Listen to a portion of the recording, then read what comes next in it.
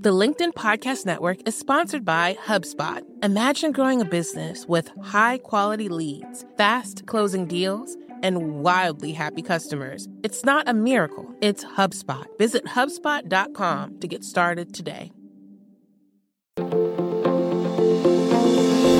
Hello, my friends, and welcome to another exciting episode of Negotiate Anything. This show is produced by the American Negotiation Institute, and with over 5 million downloads and listeners in over 180 countries, listeners just like you have made this the #1 negotiation podcast in the world. Hi, my name is Kwame Christian, and I am the founder and CEO of the American Negotiation Institute. Here at ANI, we believe that the best things in life are on the other side of difficult conversations, and we are passionate about providing you with the best content that will help you to make your difficult conversations easier, both at work and at home. Lastly, I want to remind you that we offer consulting and conduct trainings, both virtually and in person, all around the world. Our focus is in 3 main areas. First, negotiation and conflict resolution. Second, leadership. And lastly, diversity, equity, and inclusion. Check the link in the description below to learn more about how we could work with you and your team. And now, without further ado, let's jump into the interview. Joe, thanks for joining us today. It's my pleasure. I've waited because I know you stalk me online, so I've waited a long time for this, and Me too. This is going to be fun. Agreed. So Let's start off by telling the listeners a little bit about yourself and what you do. Yeah, thank you. So for 25 years, I worked for the FBI, mostly working counterintelligence. So I was a spy catcher. And then 15 of those years I spent in this very small unit, this elite unit within the FBI called the Behavioral Program. And that was created to take a look at spies and see how we can get into their heads and recruit them and, negotiate with them. And after I retired from the FBI, I started writing books and never intended for that to happen. And now 14 books later, I'm here with you, buddy. I'm here with you. I love it. And everybody, I have to say, my favorite book from Joe is the What Everybody is Thinking. And I know the listeners who have been listening for a while, they say, yes, Kwame, we know. You talk about it all the time. And I was just talking to Joe and saying I was reviewing my notes recently on the book, and it's 24 pages of notes, size 11 font and single space. So wow. Highly recommend checking out anything that is published by this man. And you have a new book coming out too. So can you tell us about that too? Yeah, thanks. So, over the years, people kept asking me, you write about human behavior, you write about body language and nonverbal communications. Why don't you write something that brings it all together? And so I did. So I took a year and a half off to write the book, Be Exceptional, which comes out June 29th, is the encapsulation of about 35 years of study of what really sets individuals apart. And obviously that is their behavior, how they do things. And so it's a good way to take a look at the science that's out there and the artistry of how we can differentiate ourselves, how we can take control of ourselves and use the strategies but in particular, the behaviors that truly exceptional people all share. And that's something that I've been studying for a long time. So I'm excited for the book to come out. Absolutely. Me too. And I think something that's you'll see for the listeners, I'm going to constantly pull this back to negotiation. Mm-hmm. What's going to happen is that you're going to see the commonalities of what it takes to be exceptional in whatever realm you happen to be in. And I think that's what's so exciting about this approach. Yeah, I think you're exactly right, because, I think someone said that if you're human, you're negotiating all the time, and I think you're right. I think that no day goes by that we are not parsing something in some way, trying to gain, or not necessarily an advantage, but to work something out. And so much of that has to do with communication. So much of that has to do, we forget good manners is a nonverbal, that talking to someone with kindness is a nonverbal. It's not the words, it's the manner. And so I think a lot of negotiation that we do day in, day out. And, shall I tell them that story? Yes, please do. All right. So I can't say the country, but, people ask me all the time, well, you're teaching, you come out and you teach negotiations and so forth, and your approach is a little different. And I said, it's no different than what you do every day. Only the stakes are a little different. So one of the things that I was tasked to do when I was in the FBI, which was to target individuals who were intelligence officers for other countries who were operating here, what the public calls spies, and to try and recruit them so that they would come and work for us. And so a lot of times, I would run into these individuals here and there and sort of make myself known and so forth, but never really approached them directly, because sometimes they were being followed, or they themselves might take some action against me. So sometimes we would try and pick out where would be a great place to run into these individuals. And sometimes it was in what we call denied areas of the world.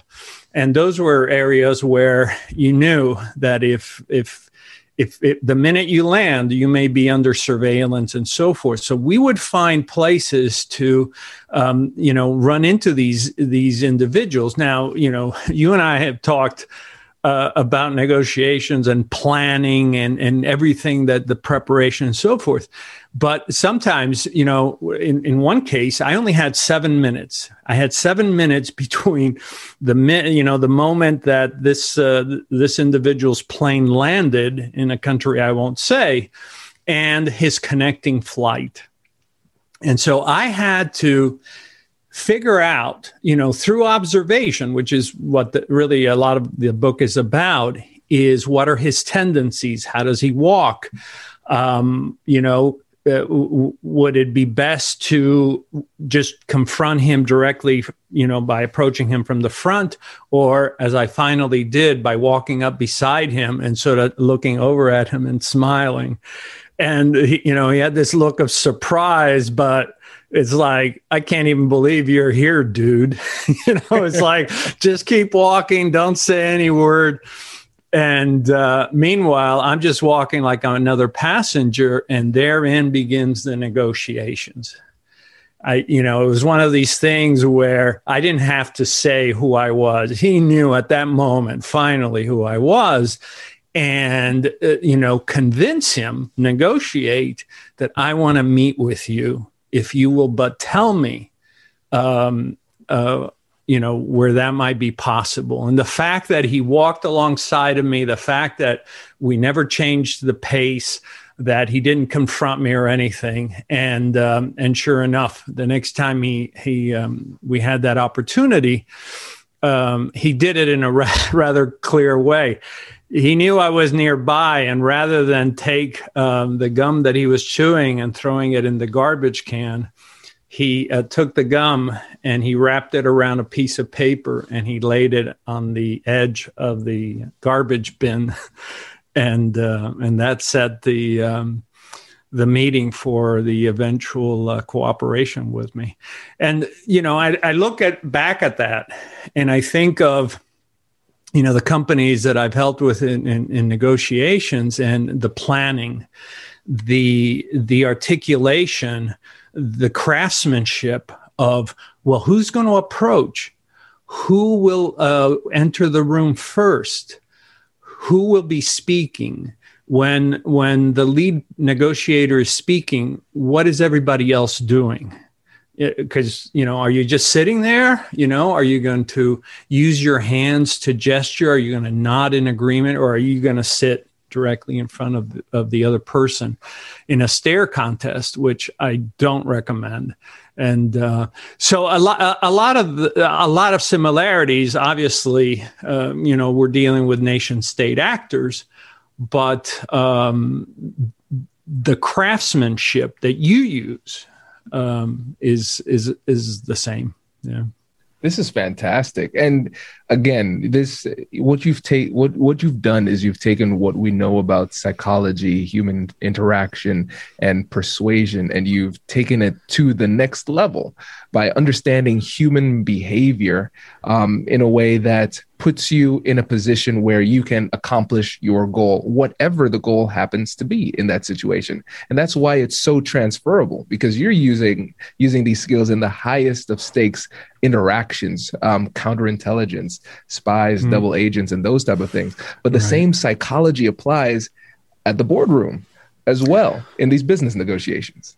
Yeah, the same psychology. Keep in mind, a lot of times in negotiations, you're dealing with corporations, and they have their own sort of mentality or history. But then you have the history, or what I call the luggage of individuals. I was in negotiations down in Broward County, where these folks, the county and another entity, are in every 3 years, they're in negotiations, and they have so much luggage. And this is where unpacking that and understanding that we have to deal with that emotional luggage, and we have to park it. That the concept of, put the ego aside. Well, that's all said and good, but it's not that easy. That you have to understand the personalities and then how to best approach each other. And sometimes having the right person make the right presentation is going to be the surest winner, rather than having somebody else doing it. So there's a lot that goes into it. Obviously, the more important the negotiation, the higher the stakes, the more effort that you can put into it. Absolutely. And Joe, in your opinion, what are some of the biggest psychological mistakes that people make during negotiation? Does your company invest in professional development training? If you believe that your team would benefit from a negotiation workshop, all you need to do is go to our website, fill out the workshop request form, and then we'll set up a time to chat. These workshops are completely customizable, and we've done them all around the country. Negotiation and conflict resolution skills are beneficial across all professions, but they're especially useful in procurement, purchasing, sales, sourcing, and contract management. Our calendar is filling up quickly, and we even have some workshops scheduled for next year. If you think you might want one, I'd suggest reaching out soon so you don't miss out. Check out the link in the description to learn more. And now, back to the show. The LinkedIn Podcast Network is sponsored by TIAA. In the last 100 years, we've seen financial markets swing, new currencies come and go, decades of savings lost in days, all showing that a retirement plan without a guarantee, quite simply, isn't enough. So more than a retirement plan, TIAA makes you a retirement promise. A promise of a guaranteed retirement paycheck for life. A promise that pays off. Learn more at TIAA.org/promisespayoff. Hi, I'm Tomer Cohen, LinkedIn's Chief Product Officer. On my podcast, Building One, we dive deep into what it takes to build great products. Recently, we had Zach Perret, the CEO of Plaid, and he shared about his struggles building a financial app for consumers and how he was able to turn it all around with a critical pivot. Take a listen. I personally couldn't resonate as much with the consumer set that we were trying to reach. I just didn't have that level of empathy. When we made the shift to building a B2B product, though, I was building the product that I wanted. My co-founder and I were creating the product that we wanted ourselves, and we had so much empathy for what that product was. Such a great insight. In that sense, we got lucky because we were creating a thing for ourselves. And then the people that we were talking to also had the same problems we did. They were fintech developers. We'd been a fintech developer. We've been trying to build a fintech product for a year. And so We had such deep empathy. We had such a clear ability to... If you want to hear more of Zach Perret's story and the lessons that follow, listen and subscribe to my podcast, Building One. Oh, I love that question. Thank you. I think the biggest mistake is thinking that little things don't matter. Oh, if I could, say, hello, McFly, every little thing is important. From the moment you walk in, how you set up the meeting, how you greet the staff, saying hello to the security guards, the receptionists, everything else, being attentive to others in the smallest of ways, being polite, shaking hands, being mindful not to elevate emotions. Something so simple, you and I were talking recently about that we can increase face time with each other if we would just angle each other a little bit, because to look at each other straight on is in effect very antagonizing. And the minute that we can just sort of, even if it's just rotating a little in the chair, we can just soften the mood. Turn yielding, making it an art form that, I'm going to let you speak, and I'm going to let you speak fully and completely. And then hopefully you will yield, and then it'll be my turn. And these little things that, I can tell you all the horror stories of people in negotiation, and somebody's, working their phone, or somebody's picking their ear, and you say, no, I can't believe I'm seeing this. And that's because nobody has told them that everything in the theater of negotiations matters. Everything. And, from facial reactions, right? So we often talk about facial reactions, and somebody will throw out a number, and immediately you'll see the wrinkled nose and, the shaking head. And right away, now you've got to deal not just with the possibility of a no, but you're dealing with someone who is demonstrating this, which makes it even more difficult, because now you have to overcome this display and so forth.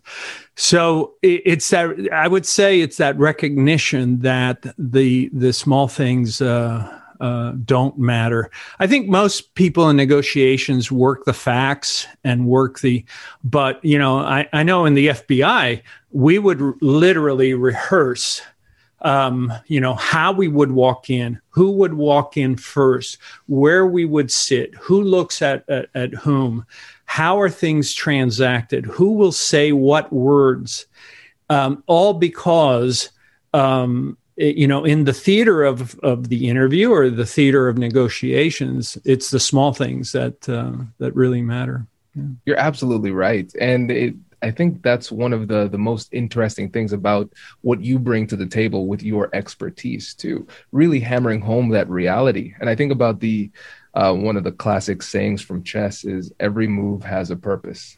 You don't just make moves for the sake of moving the pieces. There's always a reason behind it. Absolutely. For instance, when do we call recess? When do we ask for a break? When do we stop sitting down? I remembered I was giving a lecture at up north at a really prestigious university, and they were shocked when I said, "Well, why don't we just get up from the chair?" And it's like what? Yeah. Why do we have to remain sitting? Just get up from the chair. Put the chair in front of you. You still got the conference room there, and decide that you want to stand and talk about what you're passionate about. Why are you talking passionately about something sitting down? And it's how we orchestrate that, the use of the hands to explain, to envelop, to demark that we're talking about one thing and that we have studied it carefully, dynamically, and that we have made a decision of how we're going to proceed. Just those gestures potentiate the message. Can you imagine if I had just said that with my hands on my lap? It would lose its meaning. And yet we know that when you use gestures and you combine it with, for instance, a certain cadence of speech, that people just can't stop but listening to you. And that's a great way to reveal your commitment to what you're saying. So everybody, now you have a reason to follow our YouTube page so you can see Joe explaining with these gestures, because this is going to, maybe it doesn't sound silly, maybe this is the point, but it was almost hypnotic, right? I was so almost invested in what it is that you were saying. It certainly did have a much greater impact when you started to focus on the way that you were gesticulating. Yeah, exactly. And one of the things that I found with exceptional speakers was their use of their hands. I look at Colin Powell, who, is really one of the great speakers out there. He's a great thinker, a thought leader, and obviously a great general and secretary of state. And you look at how he used gestures to really powerfully message. And, throughout history, we have seen great examples of that. And I find too many executives know the numbers, but don't know how to communicate that information powerfully. The fact that I can tell you that, look, this is our best offer, right? So now you're up against a wall. And my thumbs are in a gravity-defying position. This is it. There's no more movement here. I am not vacillating. I'm not in any way going to change my mind. That's it. That puts an end to the back and forth. You've reached that point where, say, guys, ladies and gentlemen, this is it. This is it. And that message of visual as well as vocal becomes much more powerful, and they have to react to it. And it makes so much sense, because when you think about everything as communication, we have our voice as communication, right, our demeanor as communication, our tone, our intonation, our body language, what we're wearing, all of those things are communicating a message. Absolutely. The clothing that we wear, the like you said, the gestures, something so simple as, how I reach for something, right? So the person that's jittery versus the person that reaches for it smoothly. The higher we are, the more competent and confident we are in an organization, the smoother our gestures. The lower we are, the more tentative we are, the more jittery the gesture. So we would literally rehearse. All right, so now we've been at this for 2.5 hours. I'm going to reach for that glass of water, and it's going to be smooth. And I'm going to drink it. Think of how many people have been criticized because they've been seen on the media where they go to grab water and it's shaking. And, I'm not going to name names, but I mean, I've seen Silicon Valley people, I've seen, heads of state doing this, not realizing that behavior is unsettling. And as I said, in the theater of negotiation, everything matters. Everything matters. You know, what I started thinking, Joe, is I'm thinking about humans as animals. And I think it becomes more interesting, even more interesting, if you think about us like animals. So we would watch Animal Planet, National Geographic, those type of things. And we're looking at the mannerisms of the animals and, this means that, this means this. This is a dominance display. And then if you think about us as animals, we are animals, biologically speaking.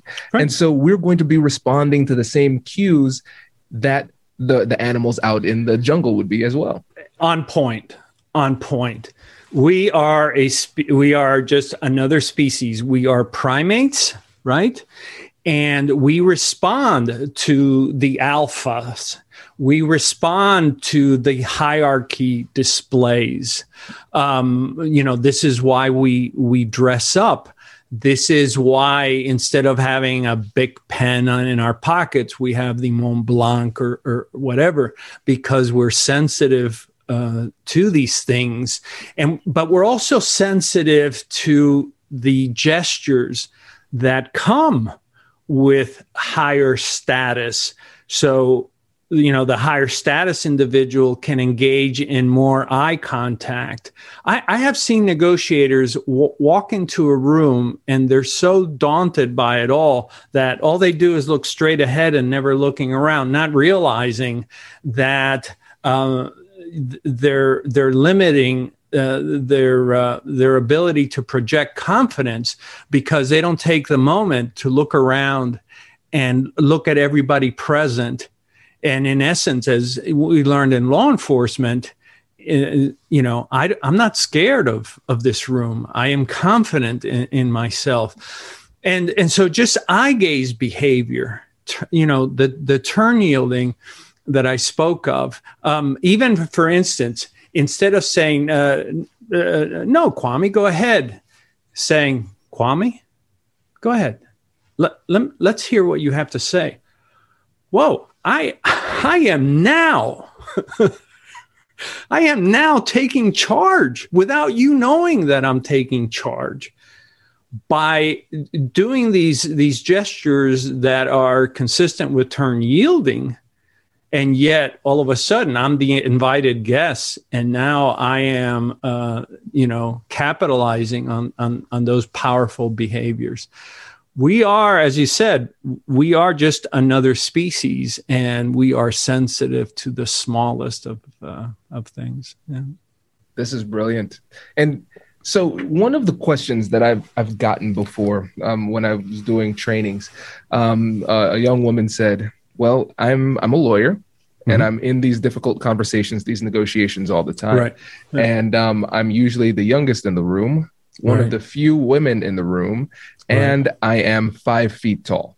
And so I'm significantly smaller, physically smaller than the other people in the room. And like you said, Joe, everything has an impact. And so people are going to perceive that size difference. So what can somebody who is smaller do to make it so that the discrepancy in size doesn't create some kind of power dynamic that doesn't work for them?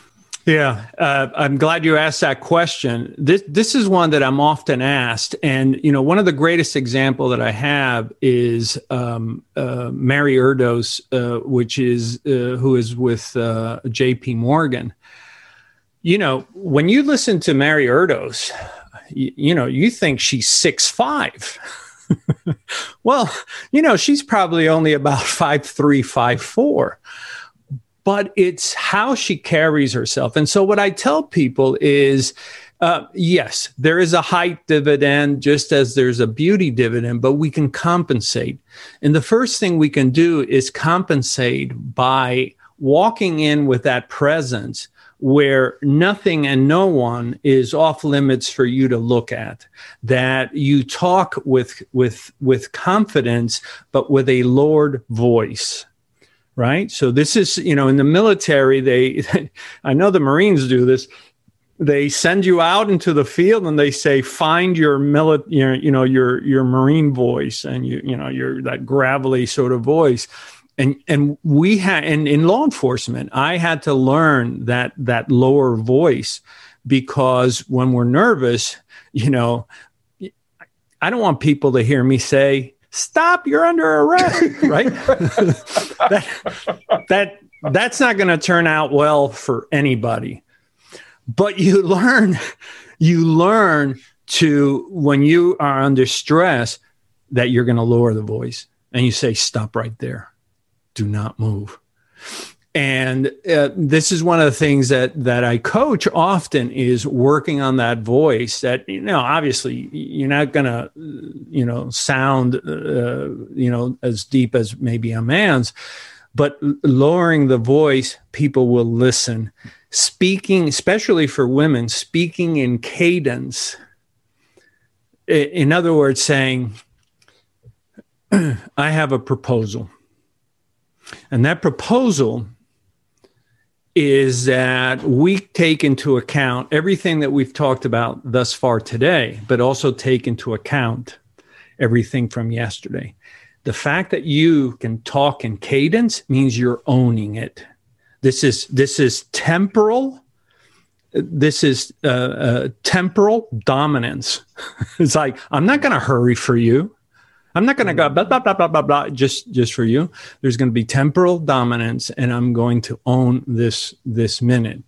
How you sit, a lot of women tend to steeple and do hand gestures very low, elevating those. And then making sure that nothing is said without there being some gestures. And what will happen is you will be perceived. If we then, and we've done this, if we then went throughout the room and said, how tall do you think she is? They're going to put 5 inches on you because it's a matter of perceptions. It's a matter of how you are perceived. And one last thing, and that is increase the vocabulary. Make sure that you have a more not a dominant vocabulary, but a more robust vocabulary. Because one of the things that happens, our species, we humans, respond to whoever has that better vocabulary. And we will always be that way. And whether we're listening to a beautiful poet, whether we're listening to Churchill, the eloquence, the sheer beauty of Martin Luther King, it's that command of words immediately elevates you. And as Wittgenstein said, the limits of my language are the limits of my world. And so you are self-limiting if you have a limited vocabulary. So increasing the vocabulary so that you project that. That's pretty much what I teach. That we can change. We can change the perceptions. And as you know, Kwame, a lot of this stuff. It's not about spending money on doing anything. It's about changing the behaviors. It's about changing what we do in that theater of the interview. You're up against somebody that's just being hard-headed and so forth. Why are we still sitting here if this ball is not moving in any direction? Stand up, move around the room. Change the dynamic to see if that helps to move the ball along. I love this. And Joe, I have to let you know, you are the first person to quote Ludwig Wittgenstein on the podcast. So I appreciate that. One of my favorite quote from Wittgenstein is, if a lion could speak, you couldn't understand him. And it makes me think about some of the cultural differences that people can have in these difficult conversations, and then what we could possibly do to overcome that and create connection in spite of those differences. Very different when it comes to culture. And in America, we have cultures within cultures within cultures.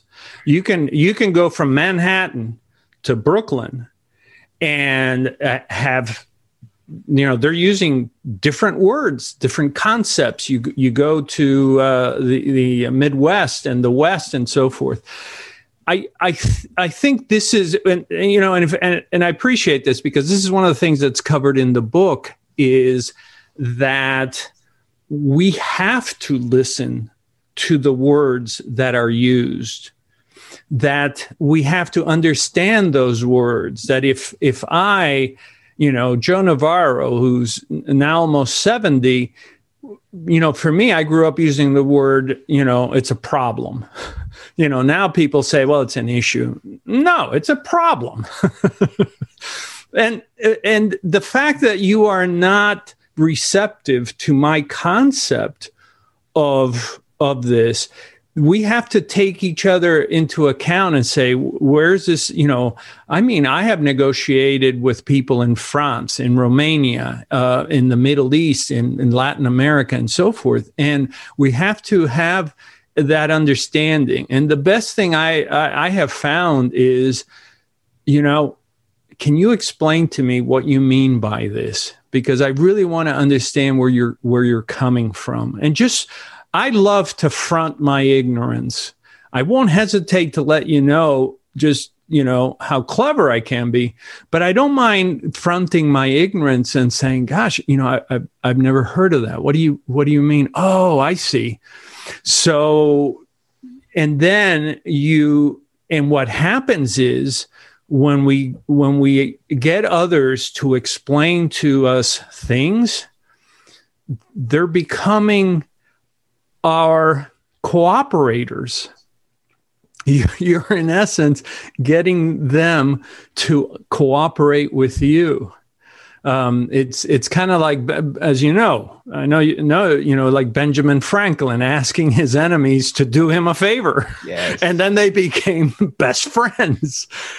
And there's something about the psychology of it where I don't mind saying, when you talk about equities, what do you mean? What do you mean by equities? Is it just what you own or the get them to explain things. And I think, yeah, we do. Well, I think we have two responsibilities. One is to really understand what the other person is saying. When they say, I hate this, let's unpack that. And the second one is that we have to come across at times as very neutral so that we are perceived as someone who is at least reasonable and not obdurate and not contentious. So that's one of our responsibilities also. This is great. This is really great. And one of the things, I want to take this all the way back to the beginning. This was something that you said about the book, Be Exceptional. And you're trying to figure out what sets people apart. And you settled on, of all of the things under the sun, you settled on behaviors. Powerful behaviors that in studying individuals over 4 decades, because I was in this behavioral program in the FBI, that it all came down to behaviors. These individuals had mastery over their own behaviors. They weren't allowing things to get to them. They weren't blowing up and throwing a fit and so forth. Their behaviors were within that realm that others could respect. That doesn't mean they don't have a bad day, but that means that overwhelmingly they had mastery over themselves, that they were able to create an apprenticeship program. No matter how much adversity they faced, they created their own apprenticeship program, whether it was going to the library and reading books or calling people up and talking to them. But they created, people talk about, find your bliss. Well, when Joseph Campbell, the great mythologist, talked about in The Power of Myth, when he talked about finding your bliss, he wasn't saying like sit in a chair and it's going to come to you. He was talking about creating an apprenticeship where you could achieve that. And that takes all the behaviors, focus, dedication, the will and so forth. And then the other behaviors had to do with this other area, which is in negotiations, you're doing this the whole time, which is observing what are the needs, wants, and desires, but also what are their preferences, right? You have a negotiations, and all of a sudden you show up, with donuts and coffee, and they only drink diet foods and tea. I've seen people just roll their eyes like, I'm on a diet, buddy. I don't want to eat this. I mean, they literally look at you like, is this it? And can we observe concerns and fears? I was just interviewed yesterday for a magazine article, and they said, now that we're coming back to a lot of us are coming back to work. I said, watch out. This concept of being able to perceive our preferences, you're going to have people that are going to be uncomfortable standing too close. You're going to have people that are going to be uncomfortable shaking hands too soon. You're going to have people uncomfortable because, somebody's wearing a mask and somebody isn't. And we have to take responsibility for that and say, look, if success is measured by our ability to communicate with each other, we've got to create an environment where we have an appreciation for preferences. Because frankly, I don't want somebody standing too close to me. Not right now. And we have to be able to perceive that. And that requires observations. And then the one thing that no negotiator will tell you is what they fear. And yet that's in counterintelligence, that's always what we were looking for. What does this person fear? And when you can identify what that fear is, then you can appreciate somebody's final price point. You can appreciate somebody's decision schema and so forth. And, the other part of what exceptional people had was this ability to communicate. And they didn't have to be Churchill and they didn't have to be Lincoln. It was just, do they have the ability to comfort and put an arm around you and show you love? There's a crossing guard not 3 blocks from here. And every day those kids go by and give this lady a hug. You're telling me that isn't more powerful than words? Those kids live for that. And so we have to realize that words can only do so much, that we as a species for at least 300 or 400,000 years, communicated non-verbally. We had to communicate silently because we were surrounded by predators. And so we had to move through the savannas, through the jungles quietly, but we had to do it effectively. And that's why nonverbals still dominate. That's why they are so important even in this day and age. And then, of course, exceptional people, they act immediately, but also pro-socially. And you don't realize the effect of that is. But imagine you go to a business and you got to go through security. Then you got to go through receptionist. Then you go through the personal assistant. And finally, you get into the individual's office you want to see. You want to change things around? Meet the person that's important to you at the curbside. If you're a negotiator and you're waiting for them to arrive, right? What message are you setting? I meet them at the curbside, and now we're putting coins in that bank that says, you know what? We have an opposite take. We have we have responsibilities that may not come together, but I value you. And that's why I'm waiting out here, waiting for you. And that changes the negotiations. What are they going to talk about the break? God, that Joe Navarro, he was waiting for us down here. That's really nice. Nobody else does that. These small things Believe me, in counterintelligence, we use these techniques all the time because you've got no other leverage than to use these little powerful things that your grandmother or maybe a grandfather, threw a ball at you or gave you a piece of candy. And that created this next area, which is the final area of the book, which is the power of creating psychological comfort. And when you have psychological comfort, you can achieve anything because humans gravitate towards psychological comfort. And whoever provides that is going to win. They're going to win because our species dislikes the noise, dislikes the animosity, dislikes the tension. And so we gravitate towards that person that provides it, whether or not we realize it or not. We like that in others and those that provide it. And that's what exceptional people taught me, that it's not about how much you earn or anything like that. It's about how you treat others. Joe, this is fantastic. I like I told you before, I've already pre-ordered the book, and I'm so excited for this. And so before you go, when we think about the people in the audience, they're having these difficult conversations with their friends, their colleagues, their family members. Right. They're negotiating high stakes deals.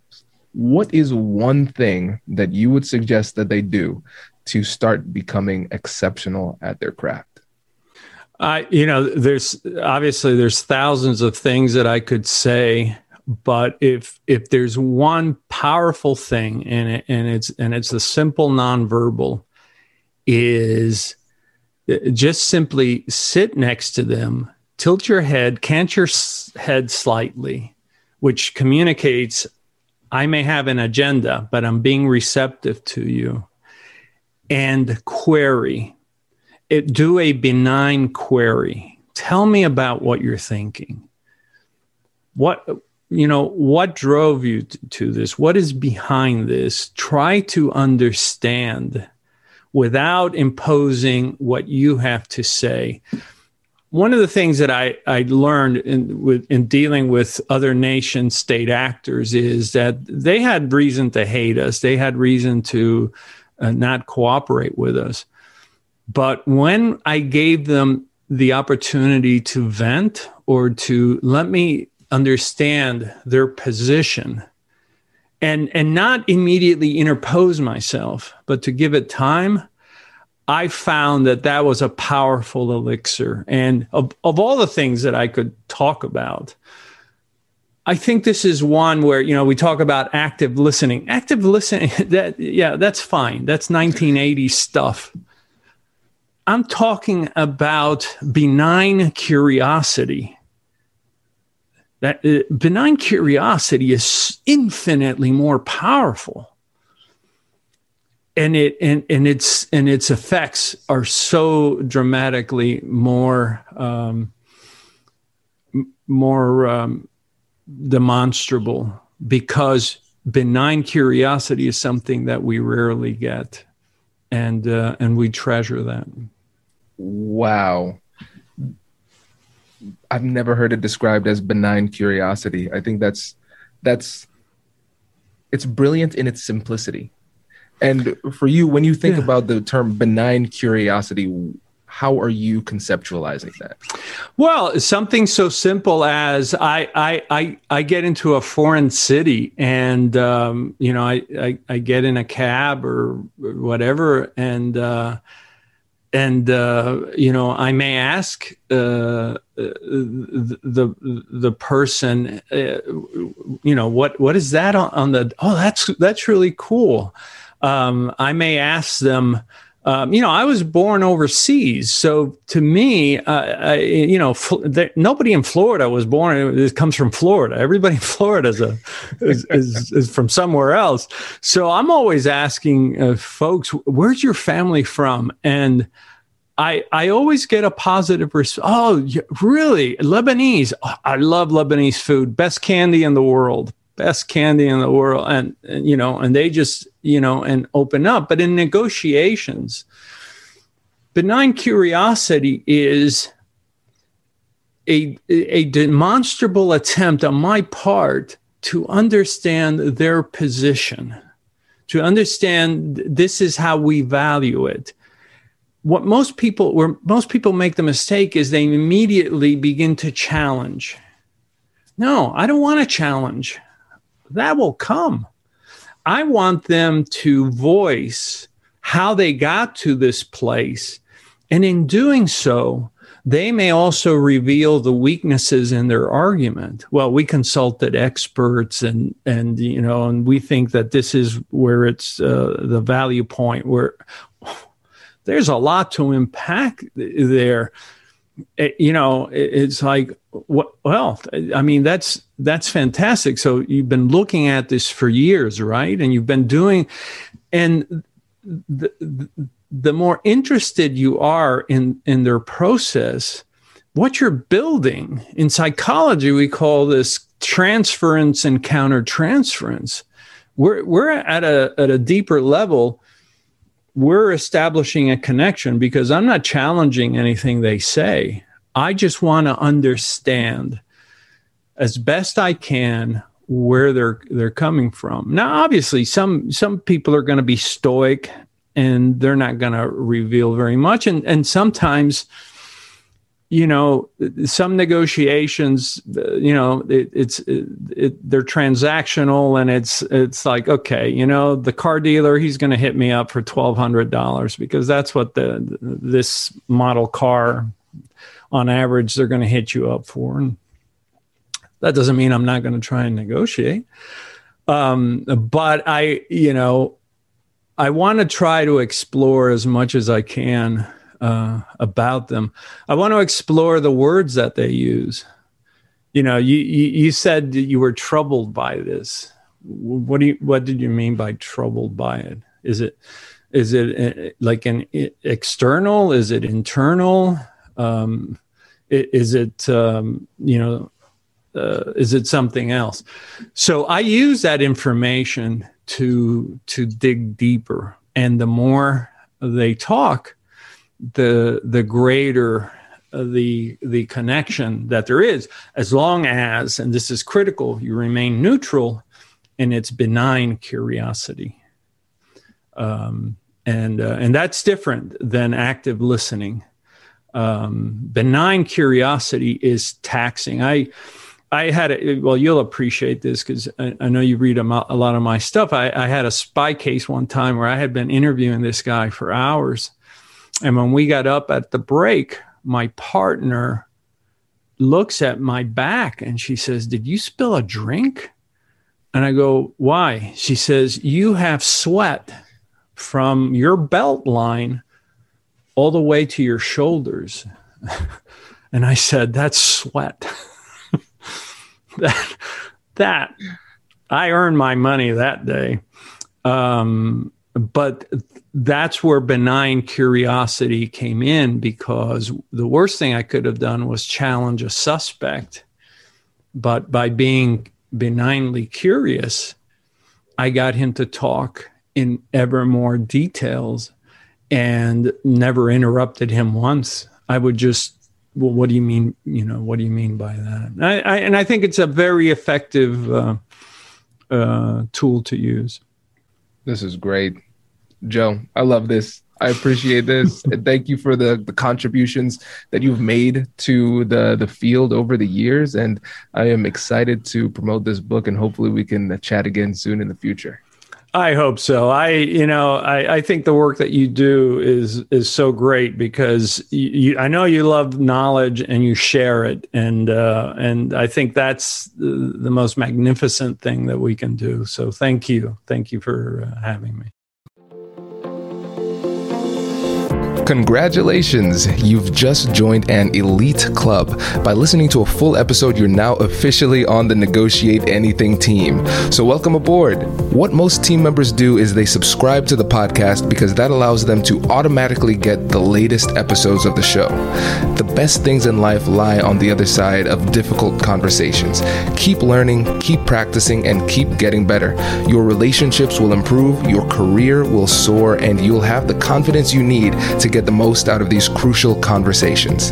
Again, thank you for joining the team. We're excited to have you, and I will see you in the next episode. I'll catch you later.